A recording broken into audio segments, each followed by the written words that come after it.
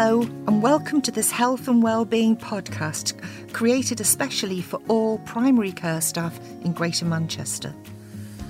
This is an exciting companion to the new primary care excellence work, focusing on supporting a culture of health and wellbeing for all our staff.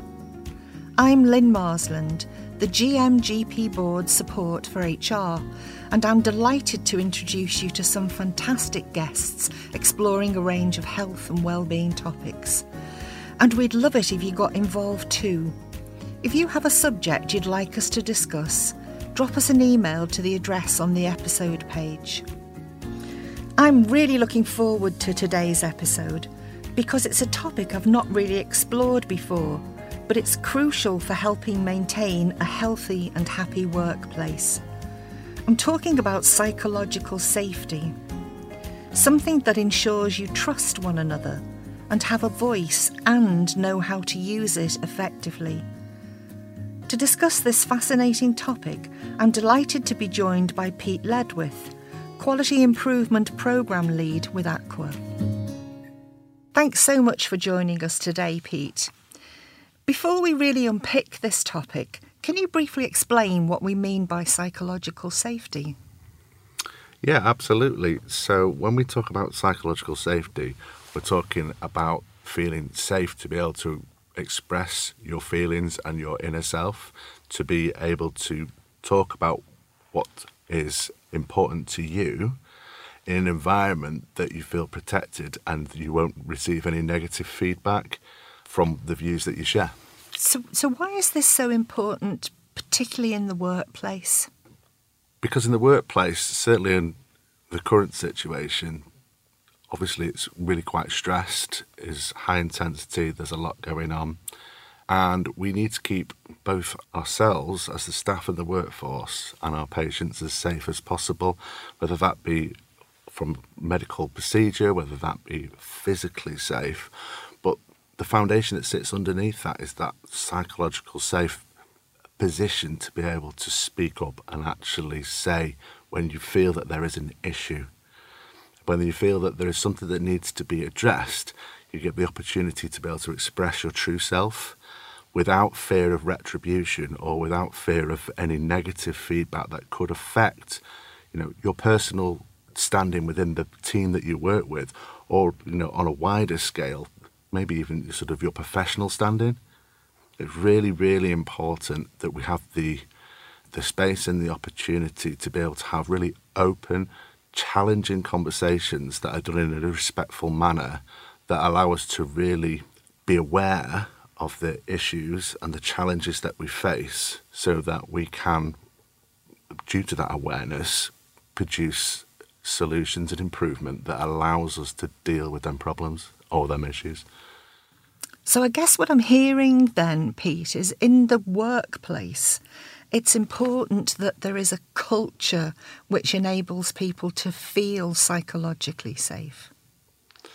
Yeah, absolutely. And that's really important and probably the crux of how to get this and how to view this whole methodology or theory. The saying that culture eats organisational strategy for breakfast is a well-used saying and it's very true. But we refer to psychological safety as eating the culture itself. And certainly when we're talking about teams, so from an organisation or from a GP perspective, a practice may believe that the culture is really strong and really sound and very safe. But even in with a small team, if an individual within that team doesn't feel psychologically safe, then actually it can have a damning effect across the wider workspace and thus the care that we give. Culture is absolutely essential. It's essential to ensuring we get this right. It should be the way that we do things. So when we talk about culture, it's about walking the talk. It is very much action focused. And with the best will in the world, if the walk and the talk aren't actually aligned, then it's always the walk that shapes how we do things around here. I'm asked regularly about culture. What does it mean and how do you change? And actually some of the really simple things are very important. the way we act with each other every day, the way we say hello, the way we say thank you. And they sometimes feel almost irrelevant. And on a busy day, they are some of the things that we miss.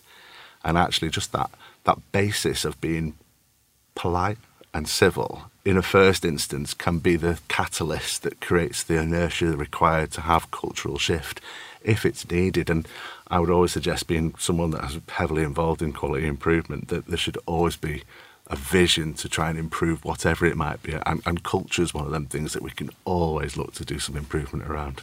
So I think what we're saying is one of the observable elements of culture. You can have things written on a wall about these are our values, etc.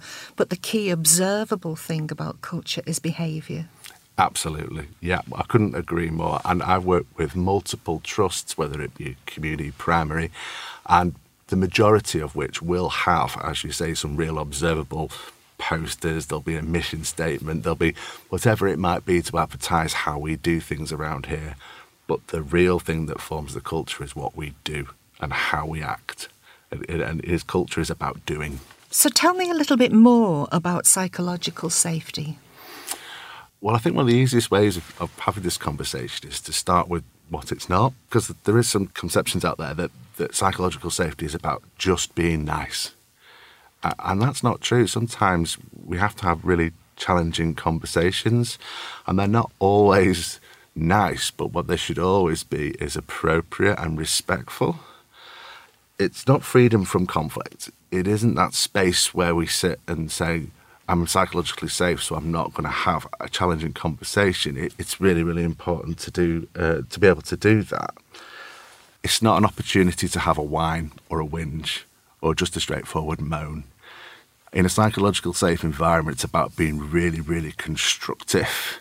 It's about understanding that we all have needs and we all need to have a voice, but they need to be constructive. If they are concerns, and negative feedback is difficult to take, it's a human response, is to protect ourselves from that feedback. It's not a nice feeling, but in a psychological safe environment, you're allowed to be able to do it.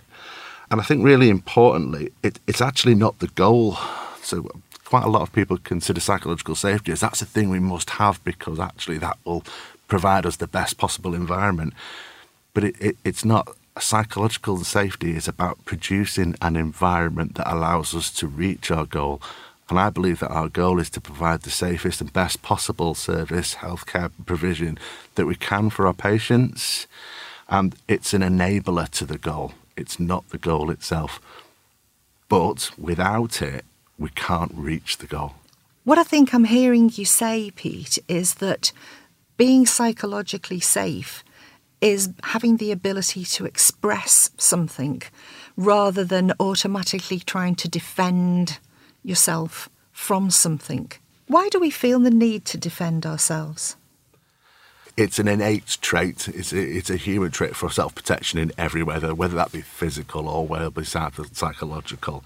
The environment that we've worked through and developed through our lives has taught us when we can and can't be, and has given us markers of how we do feel safe.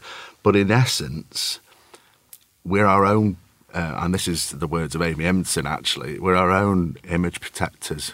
We are absolutely, we're advocates of our image, and to allow us to advocate for that, we need to protect against negativity. If we are thinking that we don't want to look stupid, then we won't ask the questions that we need to be asked. We want to protect ourselves so that we don't want to look incompetent. So we won't ask for feedback on what's happened. It's super easy for me to carry out a process, think that's that done, walk away. And actually I'm now safe within myself because no one's told me that actually, Pete, that was okay, but it could be better. I've allowed myself the insecurity for that feedback. Likewise, Amy Edmondson goes on about if you don't want to look negative, you won't criticise. And again, when we talk about psychological safety, we're talking about teams and a team understanding that criticism is a way of providing feedback that allows us the opportunity to improve. So it's really, really healthy. It has to be respectful and it has to be appropriate. but it's healthier to receive the feedback and critical feedback when it's appropriate, because we're looking to improve ourselves. I always talk, when we're talking about quality improvement and how we link quality improvement to psychological safety, people talk about the perfection myth and the belief that we're actually, we can ever get to perfect. And this sounds almost disheartening, but perfection is a myth. It's a journey that we go towards and we continually strive for, and we'll never stop doing that. To allow us to do that, we have to open ourselves up to that critical feedback, and that's, in a psychological safe environment, that's something that we can do. So we're talking about individual personal responsibility for ensuring our own and others' psychological safety. What would you think is the leader's role in this? Well, first off, absolutely crucial. So the leader's role is absolutely crucial in making this happen. So you talk about a personal responsibility and a team responsibility, but that leadership umbrella that fits over the top of it. So for me, this is about modelling and role modelling, absolutely setting the standards for how we do things around here. And again, that links back to that culture we talked about at the beginning, where it's very much about it's the walk and the talk, and making sure that you are doing the walk at all times. There's a tool, an amazing tool, and again, it's Amy Edmondson, so I'm clearly plagiarising her works, and she is the foremost leader in this. But she has like an 8-point strategy for what leaders could consider really useful for building psychological safe environments. And then she just sets it out in these 8 points. The first one being holding people account for their transgressions. So if something isn't right, then it's okay within our team and as a leadership role to encourage to hold to account. So if someone does something, you say, that's not acceptable. That's not how we do things around here. We don't talk to each other like that. It's not constructive. So there becomes this agreement almost within the team and the group that if someone does stray outside of the bounds of what's acceptable, they will be held account for it. They move on to there is of setting boundaries. What is in and out of scope of what we're trying to achieve? It's almost like giving yourself role clarity. What is it I'm here to do? What is it I'm trying to achieve, and where are my objectives? If you know that, you understand what success looks like, and as an individual, understanding what them success factors are really helpful for keeping us psychologically safe. And when we move outside of them boundaries, again, the ability to be able to speak and say, this isn't part of what we're trying to do here. Failures. My background is military aviation. I've got a strong background in human factors, and we accept the fact that we will fail. Absolutely will fail. We cannot stop that. We look to build environments that are as error-proof as possible, but there will always be failure. In a psychological safe environment, we don't look at the failure with a blame culture of, I can't believe this has gone wrong. We look at it from a learning culture and say, so fine, we know that's gone wrong. That's not what we wanted. What can we learn? What can we do differently next time so that the outcome will be better? Other things we talk about here is we talk about direct language. And when we're working in stressful situations, time-pressured situations, there's a team agreement that using direct language is acceptable. Now, when I say that, I have to be really clear, because some people get the confusion between direct language and rudeness or incivility, and that's not the same. Direct language, and again, in human factors we talk about structured critical language, and direct language is an understanding for the team that when the pressure is on and there is a time constraint that needs to be done, then it is okay to talk in a direct way. This is what I need. Can you do that? It is absolutely respectful, and the group have the agreement, the team have the agreement that that works. And if it doesn't, the team also have the ability to be able to say, that's not working for me. One of my absolute favourites for a leadership perspective, and I think all leaders should do this, and I take a couple of examples from the military, that is modelled fallibility. So the concept that someone, no matter what position they hold, is error-proof, can never make a mistake, is well, it's damning. It's damning to an organisation, and it's really quite unsafe. So if errors happen, as a leader, if I make a mistake, I'll absolutely put my hands up and say, look, I have made a mistake. As a team, how do we come together and make the mistake unlikely to happen again? Or what can we do differently? I always look back to when I was operational in the military as a leader of a small group. They used to look up to me as if I would have every single answer. The pressure involved in there is absolutely overwhelming sometimes. And I didn't help the situation sometimes. And I remember in my junior leadership days, I used to do things like I used to look at certain individuals and even speak to them and say, you're my main people. You are the people I know will get the job done, and I know you'll get this right first time and there'll be no issue. And I put undue pressure onto people by putting them on pedestals. But actually, as I've grown and my experience levels have increased, that modelled fallibility of, we will make mistakes through this, but together we will reduce the likelihood of it. I think that, for me, resonates back to when you were talking about people's need to defend themselves. So whether it's defence as in what's said or defence in the way that people behave, I think we're talking here in that particular point about modelling fallibility around the real psychological safety of the leader themselves. Yeah, absolutely. I couldn't agree more with it. But we're talking about role modelling. Then if I, as a leader, can model the fact that I am fallible, then that opens the opportunity for the team to do it. And completely, if we know we are fallible, then we accept it and we work in the conditions that create a safe space to be fallible, instead of what happens in many organisations and many of the teams that I've worked in, whether that be within healthcare or in the military, is when things go wrong, they get hidden, and then we don't learn, and then they happen again, and that's not excusable. So a real safe environment is when things go wrong, because of the model fallibility through the leadership model. The team understand that let's make sure that that's open and known, and the important thing is we do something about it, as in some kind of improvement activity. There's a couple more that Amy does talk about, and one of them I want to focus on, and it's about being accessible as a leader. Now, I remember when I was, let's say, a junior within the military, and my boss at the time used to say, my door is always open.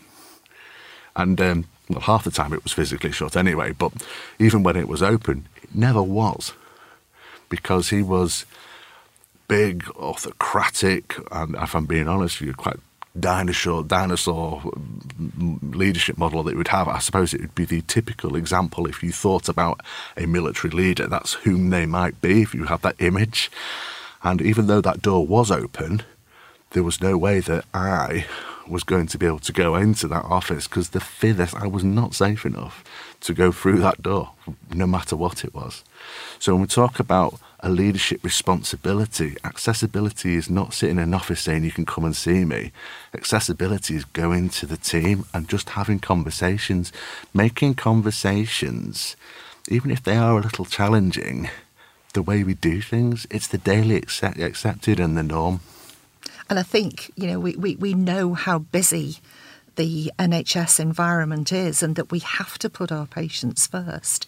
That can be sometimes quite difficult for a leader to do, but bearing in mind that if they are going to create this culture of psychological safety, they're going to have to duck out occasionally and talk to their staff and the people around them. It's so important. It really is. And from a leader, it's about understanding the work as is done, instead of the work that is imagined. And that's how we pulled that information across. There's one way of pulling that, getting that knowledge of, I know as a leader I've set my teams up to do X, Y and Z. So why is it they're doing A, B and C? It's not the same. And having them conversations will let you find out what the causation of that is. And thus you can do the work that allows you to probably in reality be a compromise of way to get to where you need to be. The final point on here, that I wanted to raise was about inviting participation. And as a leader, and I have to go back to my military role with this one, because I remember there was a time when I was in another country operational, and I was leading a team, and I think I'd done about 16 shifts of 12 to 16 hours each day, and I was physically fatigued, mentally and psychologically probably spent. And we got tasked with an operational duty that I didn't think the team were capable of doing, if I was being perfectly honest, but it was one of them you must do. And I found myself in a space where I found a quiet area just to sit down, and I had my head in my hands, sat on the floor, if I'm being really honest. And my boss at the time came across and says, "Pete, we need to have a conversation." He says, "What's up?" And I said, "Well, I've explained what I've just said within that scenario." And he gives some wise words to me that have resonated with me. And it goes, you need to be able to tell someone this. And remember, you don't need to have all the answers. And it was really inspirational leader to me, and I remember it really clearly, because he followed that up with, your position as a leader is not to know everything. It's to be able to pull the very best out of your people so that you can get to the answer. And that's the bit that the psychological safety links, I always link into that participation. As a leader, your power and your brilliance is to harness the team and pull that in so you can gain that knowledge. And that's so important, and it's always stuck with me. And I think that for me is absolutely critical when you're under pressure. As you say, you're not on your own as a leader, or you're not on your own as a member of the team. There are other people there who you can, in the nicest sense of the word, use to support or to deliver. Yeah, I couldn't agree more. And even though I was probably 15 to maybe even 20 years experience in the military at that time, it was that single conversation that I had with someone that who'd been through that themselves, who just switched on that light bulb for me and had that sort of moment, that paradigm moment where I went, "You're absolutely right." And I just saw things in a slightly different light, and it really helped. I think that model that you've just been talking about there is one that would be helpful for people to bear in mind. How would you summarise what we've been discussing today? Well, talking about models and leadership models, and I used to teach leadership at the Defence Academy. One of the models that we used there was a MICE model. We used an acronym MICE, and I think it really resonated with me because it was super simple, and I like simple models. I like the simplest way. So MICE is, the M is, when you think about what you're doing today, model the way. Set the example, that model fallibility, that this is the model of expectation. And the I is inspiration. Be inspirational, inspire the team, have people look at you and go, absolutely. If it's a military background, what I've got, it's I will absolutely, put myself in a position where I want to be that person, and I'll follow that person. GP, in a practice, about inspiring that team around you. The C in MICE is challenge, and that's really important. And that's challenge the team. If you're a leader, challenge the team. That's okay, but allow the team to challenge you. So important to being open to challenge and having that as the way we do things, having that as the norm, that it's perfectly okay for someone to challenge a decision or a course of action that's taking place. There's 2 E's in the MICE. We talk about enable the team to do the work. When you've got a great team around you, don't micromanage.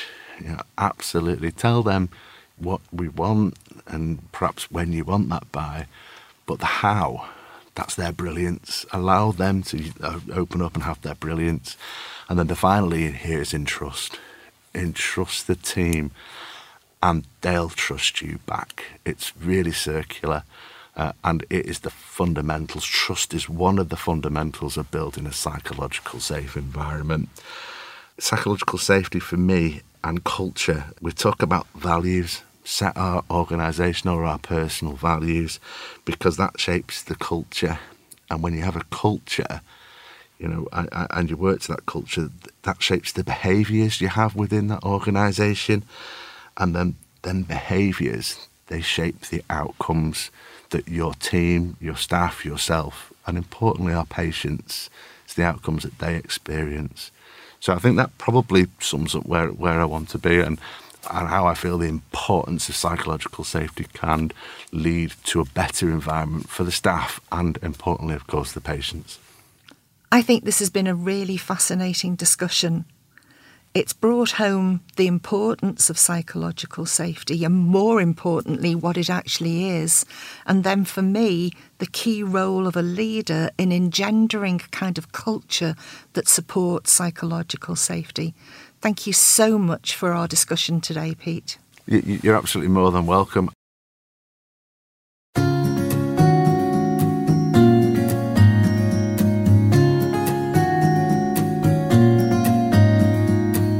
Thanks so much to Pete Ledwith from Aqua for sharing those valuable tips and advice. We really hope you found them helpful. For more information about the Primary Care Excellence Programme, look for the link on the series page. And if you have a topic you'd like us to cover, there's an email address on there too. We'd love to hear from you. And you can find out more about Aqua and the work that they do via our episode page. Don't forget to follow or subscribe to this series via your favourite podcast provider so you don't miss an episode. And remember to tell your colleagues so they don't miss it either.